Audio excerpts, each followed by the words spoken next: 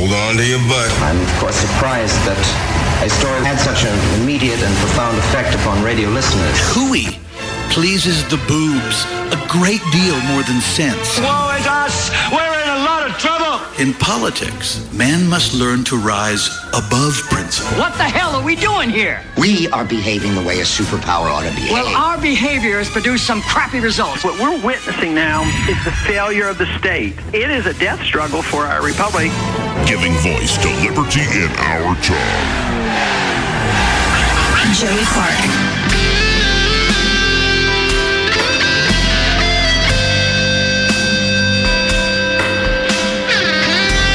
Welcome on this election night edition of the Joey Clark Radio Hour.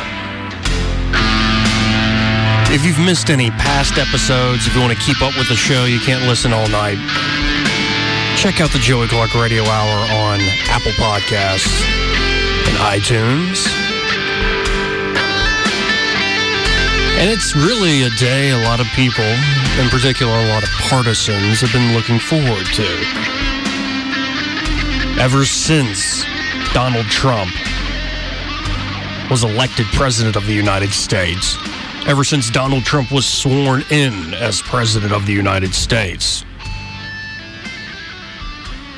and relentlessly since those days, the political parties, in particular the Democratic Party, have been posturing to take away some of his power. Many people have been trying to position, what is this midterm election really about?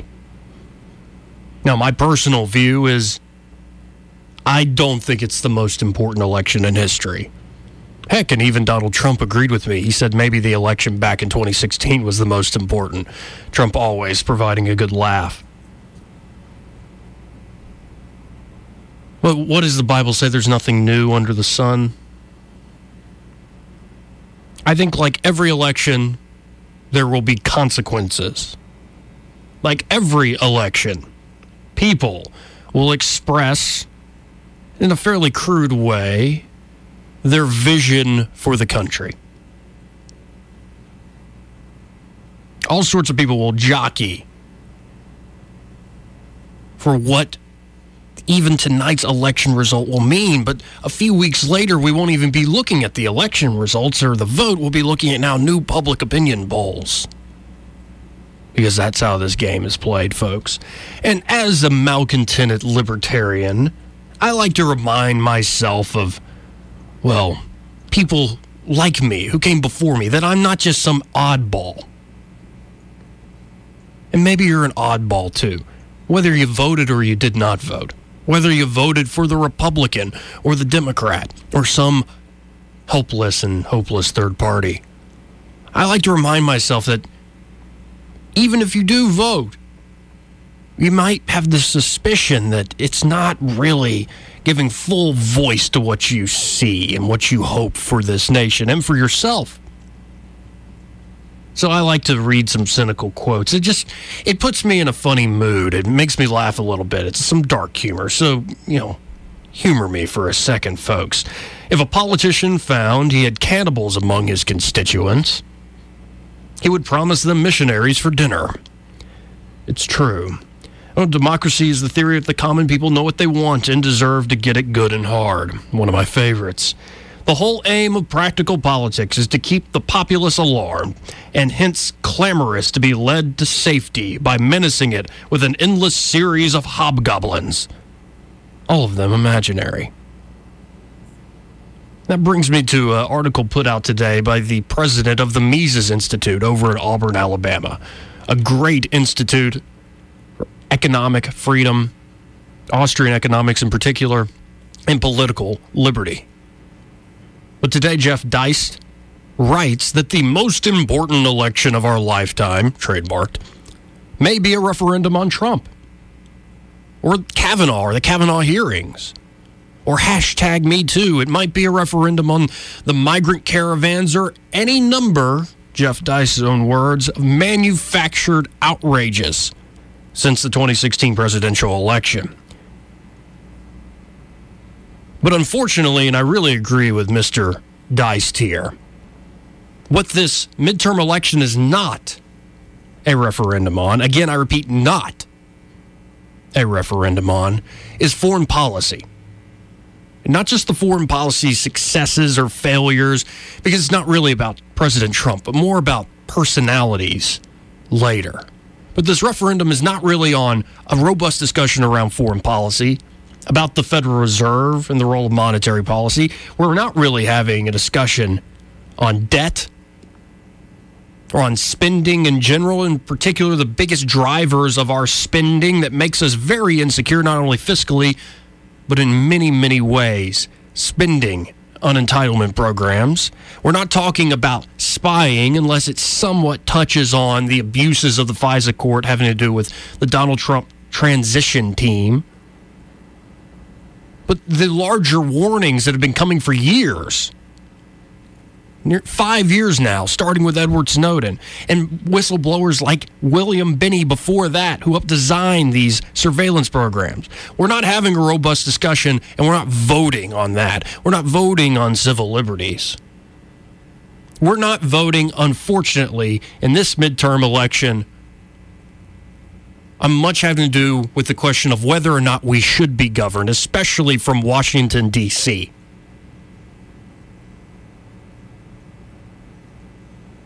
You know, Donald Trump in many ways was a wrecking ball to the establishment of the Republicans and the Democrats.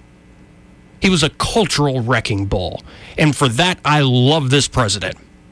He took the fake etiquette. He took the fake manners and political speak of the establishment class, flipped it on its head, and said, you're all a bunch of morons and losers. Donald Trump talked like most Americans talk. And he's got the money to back up that mouth. But by any objective measure, leaving Trump and the Trump train out of it, for now. But by any objective measure, think about the establishment in the Republican and the Democratic parties. The ideological and policy disagreements between the Republicans and Democrats are not that significant. Like the Democrats just put out their new tax plan. What, they want to raise the top rate 3%. They want to lower the deduction for the death tax. They want to add a little bit more tax on corporations. Now, all of these things I greatly oppose. In fact, I'm more radical than I think your average Republican because they don't think it's possible. But I think the income tax is an incredibly immoral form of taxation. I would love to get rid of the income tax altogether. And don't get me started on the death tax, the estate tax. It should be done away with completely. You see a tax, you want to cut it, I support you. But the point is, the Democrats and the Republicans, they have slight differences. Things like taxes, on things like health care. And we argue fervently over these differences. But both parties, the establishment running and controlling this country, bought and paid for by the rich special interest class, the crony class, they all accept the central tenets of domestic and foreign interventionism, that the government has the prerogative, has the power to intervene in any aspect of your life. And if somebody abroad upsets us, the government, the federal government, must intervene to make things right all over the globe. Whether it's from the Straits of Taiwan to the Suez Canal, or the Donbass in Ukraine,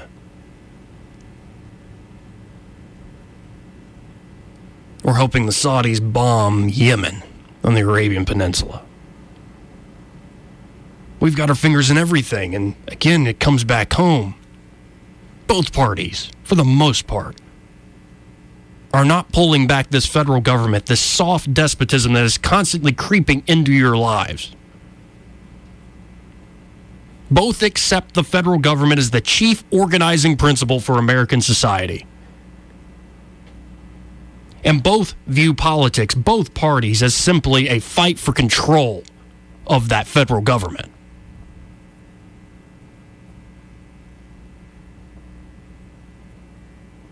Unfortunately, today's midterm elections are about style rather than substance, party rather than principle, and power rather than the ideas. And I'm not talking about your average American voter who's trying to make the best possible decision they can, given the lesser of many evils, not just two. I'm talking about the parties. Unfortunately, Americans do not much argue about whether we are governed by D.C., whether or not we should be governed by the federal government from that swamp up there in the Potomac at all. We sometimes only slightly argue over how we should be governed by the federal government. And those are the slight differences in taxation and healthcare policy and foreign policy and all the different things we find reasons to bicker about it, Democrats or Republicans. What should we do on immigration? And the like this caravan issue. It's very frustrating. Solve the damn problem. Solve it. Instead, we go from crisis to crisis to crisis, and we don't actually seem to solve anything. So we don't argue over whether or not Americans should be governed from the federal government. That the federal government is the chief organizer for American society. We a little bit argue, very passionately, no doubt, over how the federal government should be used. But unfortunately, what do we yell and scream about the most? What really gets people riled up when it comes to our politics these days? It's not about whether we're governed by D.C. It's not about how we're governed by D.C. What we argue over viciously is who governs us from D.C. Which team? Which person? That brings me to the approach. And, sometimes I get called a liberal by conservative folks. Sometimes I get called a right-wing nut by my left-wing friends, and I'm, happy to take the labels and the licks. But my general approach has been not to argue over the personality. Because the more people look to support or oppose some person over who governs us, I think the less honest and charitable we will be in the respect of actually talking out policy differences. We have to solve our debt problems, folks. We have to solve the entitlement issue staring us all in the face. We have to reckon with our obligations abroad, and not just from crisis to crisis, but a general discussion over what is the role of the United States military in this world. There are major issues facing us. But the more we look to Team A or Team B, the less we will pay attention to what's actually happening on the playing field. Let alone how this bloody game is all played. How it's hurting all of us involved. Too many people are looking at the scoreboard first.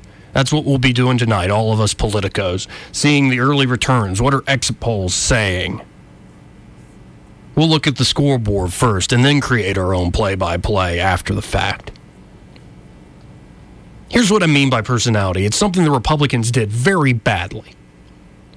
When President Obama signed the Affordable Health Care Act, the Patient Protection and Affordable Health Care Act, many people seem to find it more important to blame and brand Obama's name on the law rather than argue why it would be a travesty. And even though this did prove an effective political strategy, election strategy back in 2010, helping propel even Trump to victory a few years ago, the GOP fell on its face with a replacement plan. Beyond the dirty pool of electoral politics, Obamacare wasn't really about Obama. Why is Obamacare or the Affordable Care Act so bad? Because it's an encroachment of the government, of the federal government, on people's health care, eroding people's freedoms, upping the cost. And really, it's a handout to all sorts of major healthcare corporations. From every different angle, you can argue that the Obamacare law or the Patient Protection and Affordable Care Act was not the best way to create quality health care, goods and services. And so it is for me personally. I don't really care about whether or not somebody is infringing on our rights, whether or not somebody's advancing a bad policy. I care little who or what party infringes on people's rights and liberties, but I care about the infringement all the same. My approach since the election is not to forever stand for or against Donald Trump as the great messiah or the new political evil. He's Hitler again.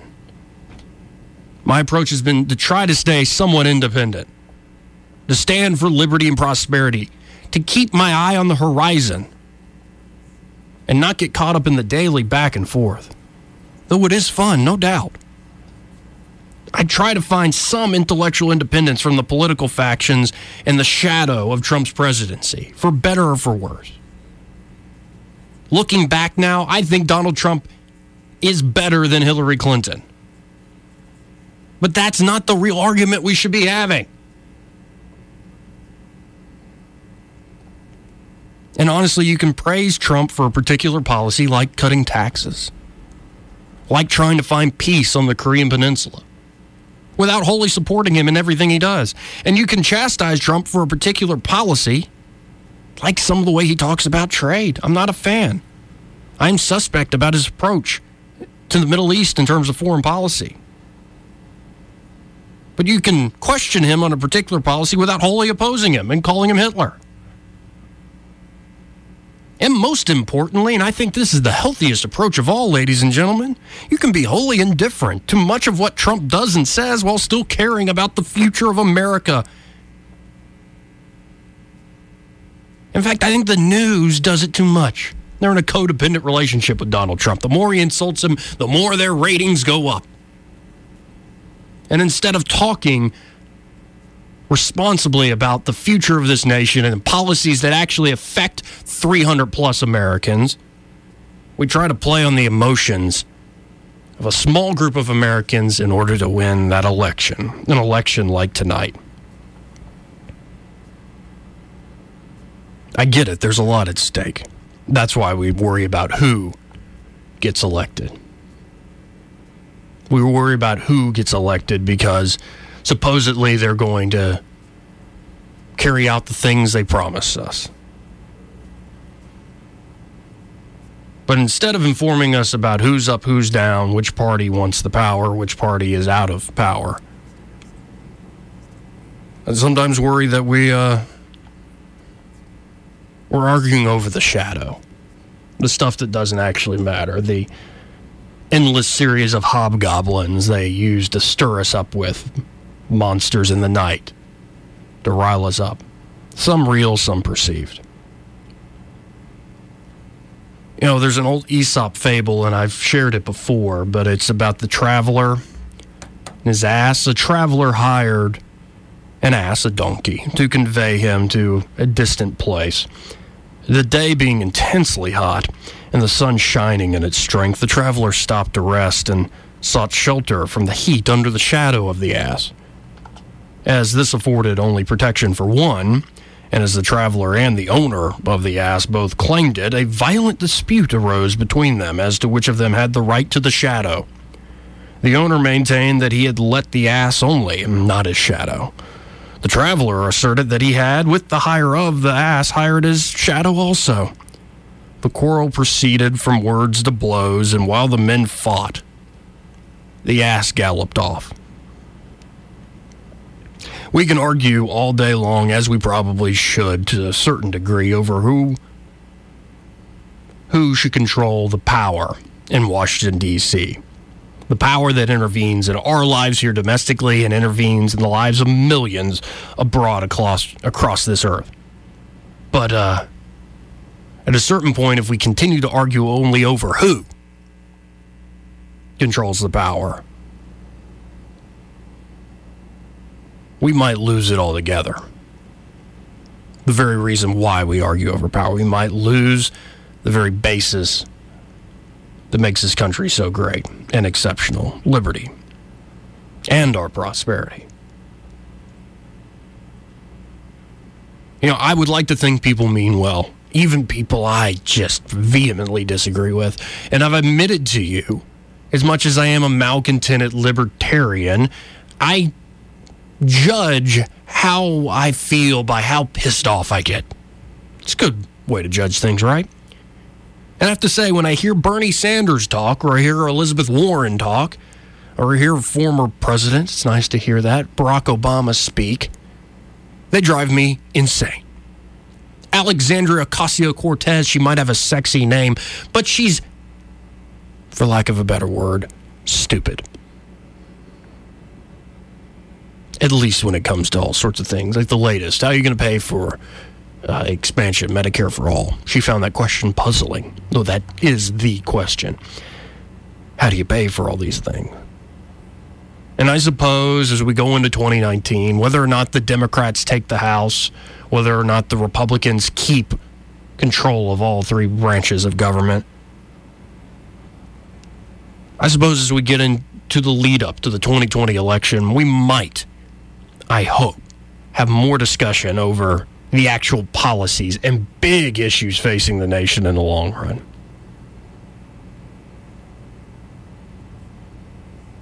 But I think the actual solution to our problems is to reduce the power in D.C., to not question who is going to run Washington, D.C., who's going to run the House, who's going to run the Senate, who's going to have the majority of the Supreme Court, and who's going to have that warm butt in the presidential chair.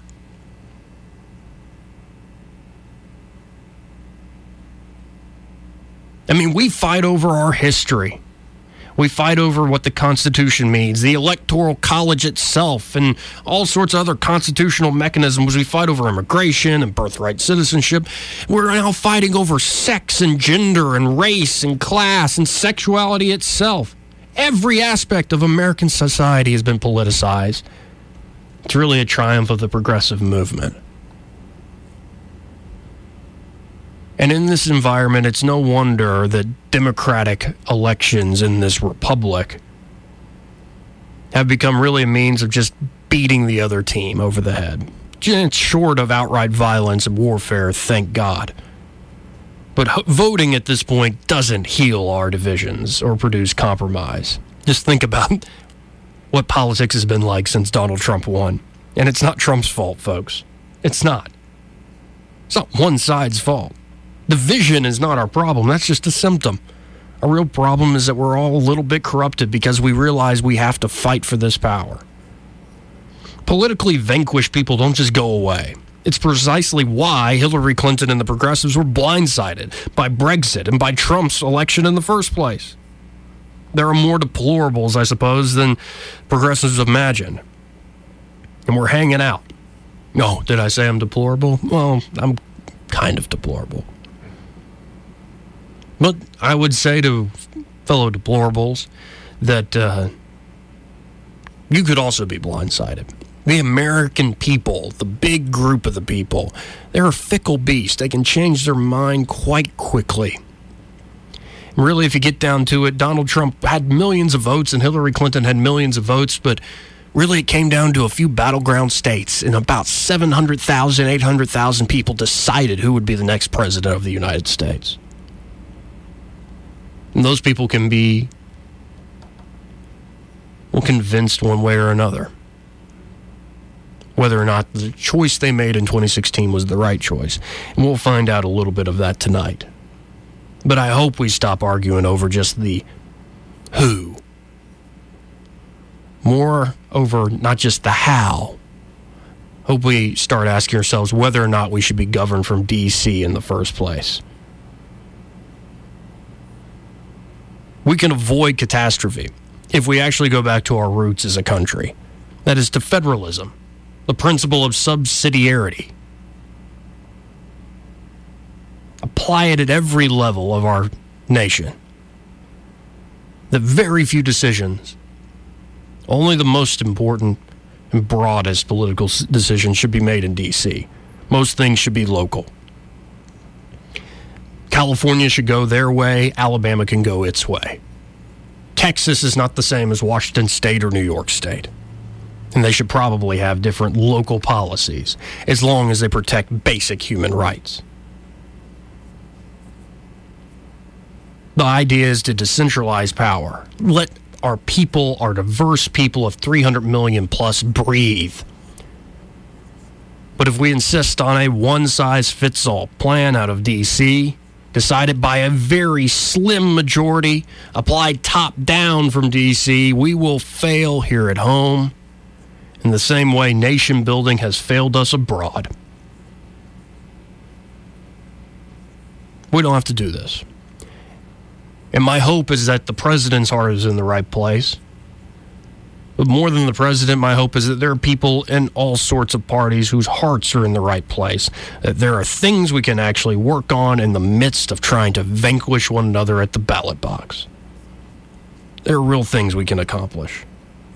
And instead of arguing over the shadow or the shadow of power up in D.C., let's actually realize that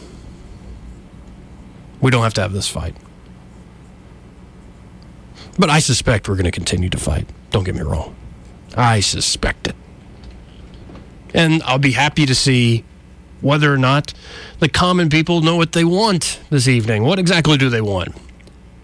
Do the common people deserve to get it good and hard that the Democrats have taken over the House, maybe even the Senate? Or do the common people want the Republicans to maintain control? Well, I'll tell you what, whether that either scenario happens, whatever scenario happens, I'm going to have some high expectations of these people.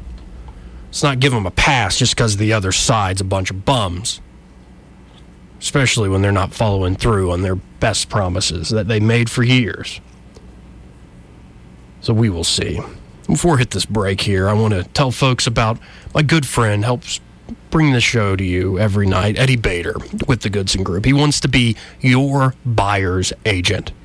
Now, what does that mean? Well, it means he's looking out for you, the buyer's best interest. So if you are thinking of buying and owning a home, think Eddie Bader with the Goodson Group, 322-0662. Again, that number, 322-0662. Eddie Bader can take that emotional decision, which it is always an emotional decision when that much money is at stake in buying a home, and he can give you options, different price points. He can inform you about maybe possible repairs, negotiate that in the price. He can look at how much the appraisal is going to cost, whether or not a place has a good history. He can really be your specialist, your buyer's agent. And the best part, it's free, folks. How can I say that? Well, because in residential transactions here, the seller pays closing costs. So give Eddie Bader with the Goodson Group a call. If you're looking to buy or own a home, Eddie Bader is your agent. 322-0662. Again, that number, 322-0662. I'll be right back after this. Joey Clark.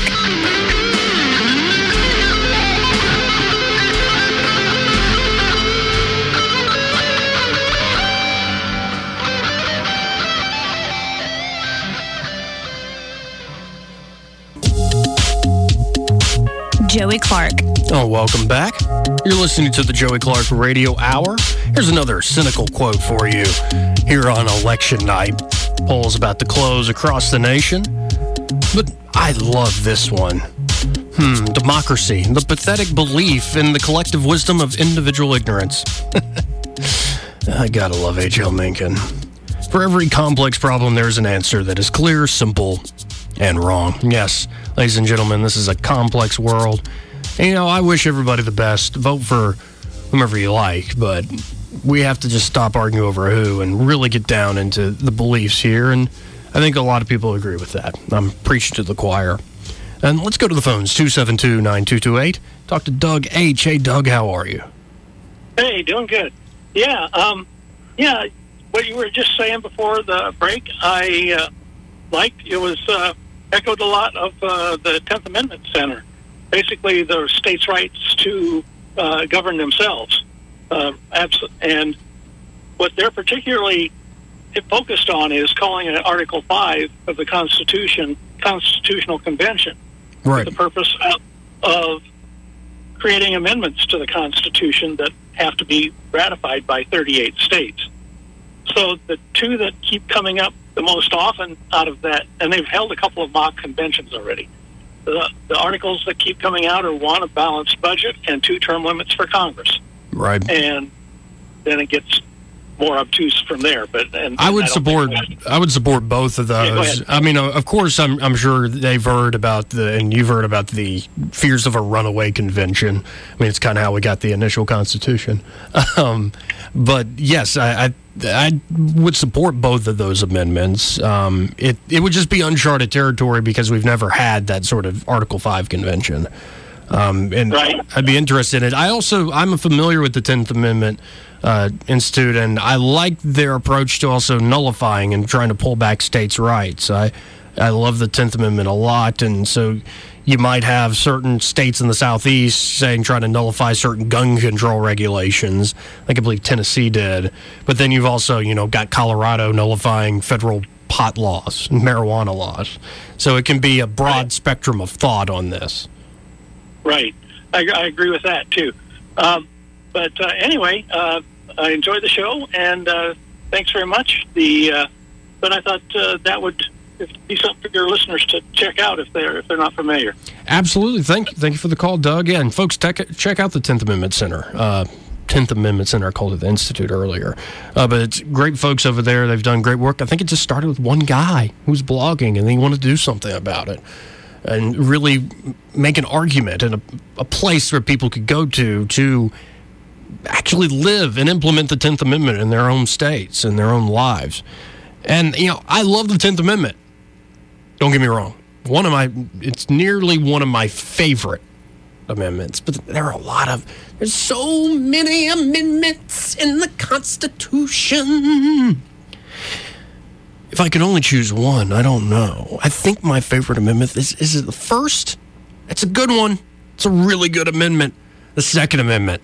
Now that's a heck of an amendment. Fourth Amendment's pretty darn good too.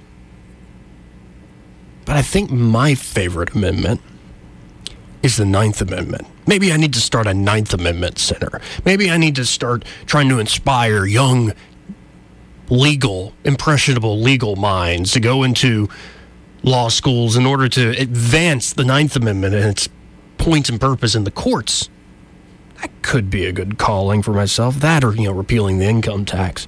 I think that might be able to work. And the reason I like the Ninth Amendment so much, especially on a day like today, where we're all voting, and I have seen plenty, and people happy, and good for you folks. Like I said, do as you please today. Vote for whomever you like. Joey's going to love you all the same. But I've seen so many I voted stickers and posts that sometimes there's one thing people say about voting that gets me a little nervous. It doesn't upset me. It just kind of makes me, oh, come on, man. Really think about it and be careful with your words. That I made my voice heard today. That the right to vote is our most sacred right. I have to disagree. Don't confuse your actual voice with a small share in how power will be used. And please don't forget about, I think, even more precious rights than, again, that small say in how power will be used. A very small say. With the incredibly precious individual right to speak your mind freely. The precious right to worship and freedom of religion. Freedom of the press. The freedom, yes, in the Second Amendment, to own a firearm. To protect yourself and defend yourself. These natural rights. They undergird any question of who or what you're voting for. And that's why I love the Ninth Amendment so much. Because it suggests that all these rights we've listed in the First Amendment and the Second Amendment, the Third and the Fourth and the Fifth, and so on and so forth, it is not an exhaustive list. That your liberty is presumed in this country. And we have just made a few of those liberties explicit in the first few amendments. But your liberties are as numerous as the stars. And any government that would presume it is in fact the authority unless it is expressly said that you have liberty, is in fact not a just government. Well, isn't that the place we're at now? Especially in terms of economics. Because every aspect of our lives is up for regulation in some way or another. That's due to some esoteric Supreme Court case in the 30s, which we don't have time to go into, and I don't have the expertise to really go into. But the Ninth Amendment suggests, and I hope we can inspire more people to take it up in the courts, to remember what it says, and to have, yes, the priority, the perspective, that before we ever go out and vote, and yes, voting's important. It's better than having a king. It's better than having an emperor. Being able to pick who supposedly will make our decisions at the political level, it's an important thing. But it reminds me of a famous essay on the concept of liberty for the ancients versus the moderns, or something like that. That ancient liberty that you would see expressed by the Greeks or the Romans. Ancient liberty was the idea that you got to share in how political power was used. So you got to vote. Certain citizens were able to vote. And that allowed for political freedom.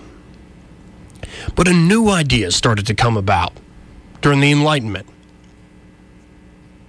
The idea that sort of took Christian virtues and the Christian experience and the basic dignity of the individual, along with some other ideas that come from the Greek and the Roman. And you got this beautiful fusion that suggested that liberty isn't just having a share in how power is used, having a slight say.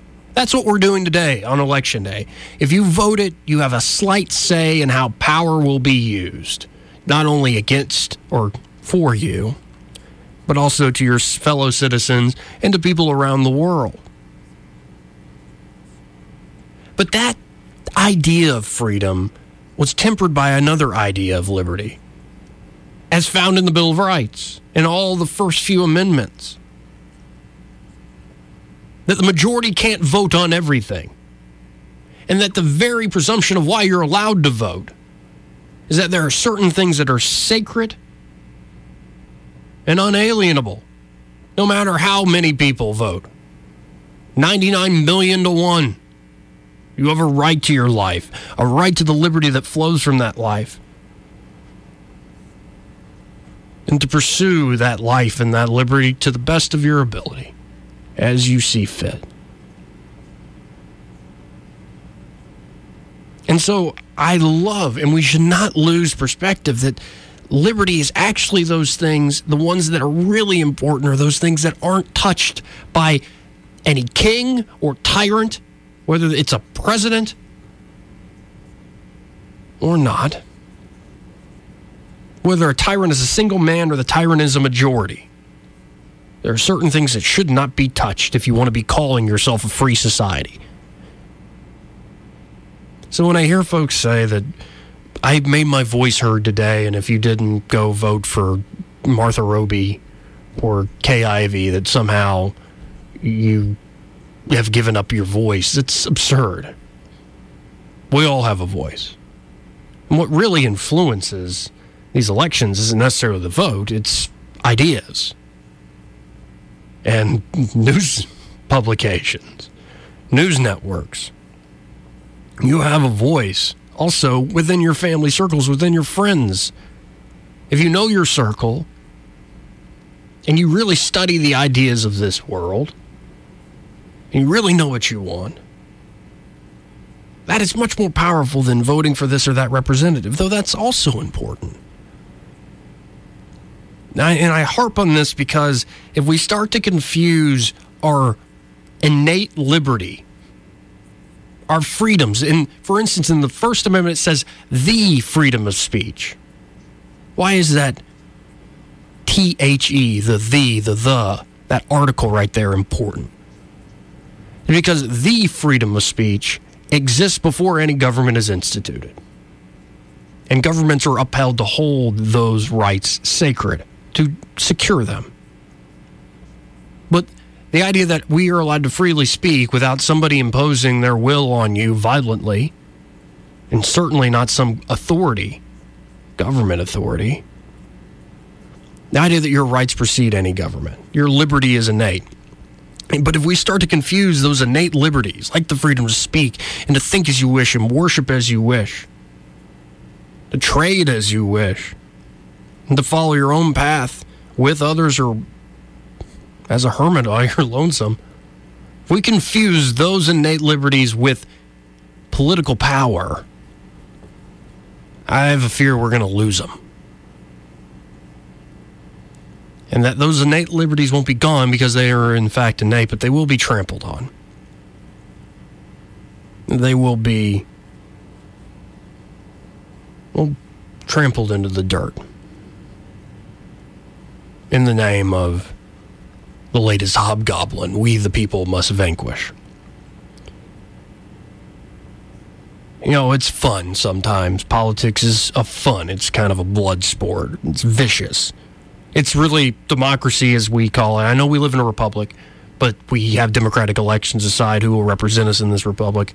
And the more we've become democratic and the more it's nationalized these issues, it's really the sport of propaganda, our democracy. Or, excuse me, public relations. But why do you think you're always seeing these poll numbers in the media? Why do you think all these pundits and politicians and strategists are all talking incessantly, for the most part, on cable news networks and radio? Because they're trying to influence you. They're using the microphone, the television screen, now the internet, and even robots online to influence how you think. So it's really become this sport of, how can we manipulate people's thinking? How can we play on their emotions and pull on their heartstrings? And some people bite hook, line, and sinker. Other people know what's going on. They know they're being manipulated. They know they're being forced to vote for this or that team, this or that party, but they have to do it, but they don't feel good about it. In fact, some people will write in names. I had somebody tell me off air that on the races they didn't care about, they wrote in porn star names. Oh my. I had one guy, Mac. And Mac, I don't know what I did to make you want to punish me. Mac wrote me in to be governor of the great state of Alabama. I don't know if I'm qualified, Mac. Certainly not as qualified as Kay Ivey. She's been serving very well. Well, at least better than Robert Bentley, right? Just don't, sleep with the staff, Kay. I don't think I should be governor. Why would you want to punish me like that, Mac? And of course, people will say you just threw away your vote. But this is the point, folks. That if somebody has the right to vote, that means they have the right to do with their life what they wish. And if they look at what's on offer from the political class, from the political parties, and they find it lacking, well, they can do what they please. Doesn't mean they've given up their freedoms. Doesn't mean they've given up their voice. In fact, it might mean that they look at the options on a ballot and go, that looks like a way to restrict my voice and what I actually think. And we can play a game of the lesser of two evils, but I don't know if it'll serve us very well. I think the greatest thing, and I know I harp on this all the time, that we can do, we're going to fight this soft despotism that is creeping from that federal government in D.C. As people say, the most important election ever, we must be on the right side of history. History will judge us. I mean, the more I hear stuff like that, the more I want to, hug the horse of history and stop it from being beaten to death. How long was we tongue lash history in the public square, hoping to goad history in the direction of our own conceits and ambitions? History doesn't really care. It's we who care about history, obviously, not the other way around. And by saying we wish to be on the right side of it, we often mean, we hope to find favor in other people's minds, especially those who aren't yet living. We hope we're doing the right thing, and people later will judge us. But we don't even really know that game. We don't know necessarily what tomorrow will bring. The future is very fragile. What we can control is ourselves, and in particular our character. And this is what I'm really worried about. I'm serious when I'm saying that power corrupts us. And the more we have to argue over who will get power in D.C., the more it corrupts us against our neighbors. You know, people talk about this. It didn't used to be like this. Democrats and Republicans could sit down for dinner, let alone not be harangued and run out of a restaurant. There used to be a time where you could have a friendly discussion and disagreement, but the arguments were at least charitable or somewhat thought out. I think the more, though, that it becomes just a sheer fight over who's going to win. For Trump or against Trump. For Clinton or against Clinton. It just doesn't serve us well. So if we instead look to, am I judging this world, my country, because I love it, the best I can, in a charitable way? Am I being a virtuous person? Am I showing character in how I approach not just my personal life? I think most people do strive for that. They strive to provide for themselves, for their families, for their friends. I'm not talking about the personal stuff. Because if you don't work on the personal stuff, you're not going to do well in this world. It's just the hard truth. The hard truth I'm learning myself the hard way.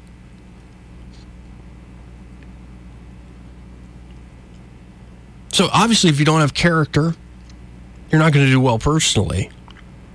There are too many people out there who I think, when they don't work on their own character, say, I'll find salvation in the public arena.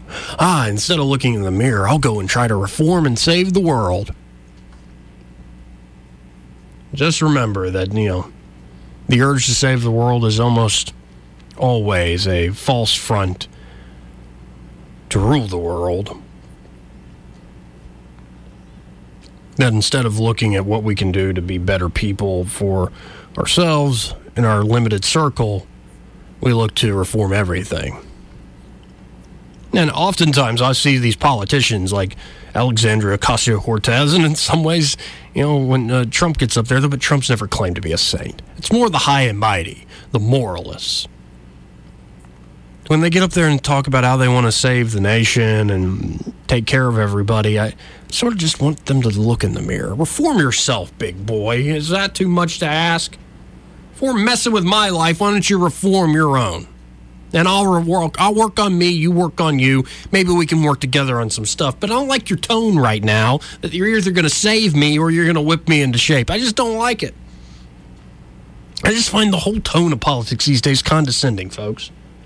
They're going to save us from how difficult life is. I'm sorry, life has never been better. And yes, there's still suffering, there's still tragedy, still terrible things in the world, because that's life. But there has been no better time to be alive than right now. Being a human being in 2018. It's a great thing. Even for the worst of us, it's a great thing to be alive. So let's not let the politics take over everything. And we'll find out tonight what the common people want. Because apparently they know what they want. And whether it's Republicans maintaining control of the Congress or Democrats taking over the House, I'll be surprised if... I'll put it this way. For the last year and a half, I've expected Democrats to take the House, Republicans to gain seats in the Senate. If something different than that happens, I'll be happily surprised, even if it's going to be a pain in the neck, especially if Democrats are taking more power over. But we shall see. We shall see what the common people, knowing what they want, are deserving to get good and hard. Should be fun, no doubt. And when you take a step back, some of us are lucky. We get to watch this crap show. And what a show it's been over the last 2 years since President Trump. Enough to make you chuckle a little bit. So what an election day. What an election day. All we have really to do now is sit back, wait, have an adult beverage, a libation, Maybe snuggle up with somebody you love and care for. That might be what I'm doing tonight. And relax. You'll see the news in the morning. I'll see the news in the morning. And we'll be back here to bitch about it all over again. But that's what we do. It's fun. Even though it's incredibly frustrating sometimes. But my name is Joey Clark. Thank you for listening. If you want to check out the whole show or archive shows, check out the Joey Clark Radio Hour on Apple Podcasts and SoundCloud. Follow me on the Book of Faces. It's just Joey Clark. I'm wearing a mustache this month of November. No, not in honor of Freddie Mercury, but for men's health. It's a good cause. I'll be back tomorrow night, folks. Until then, ta-ta. Joey Clark.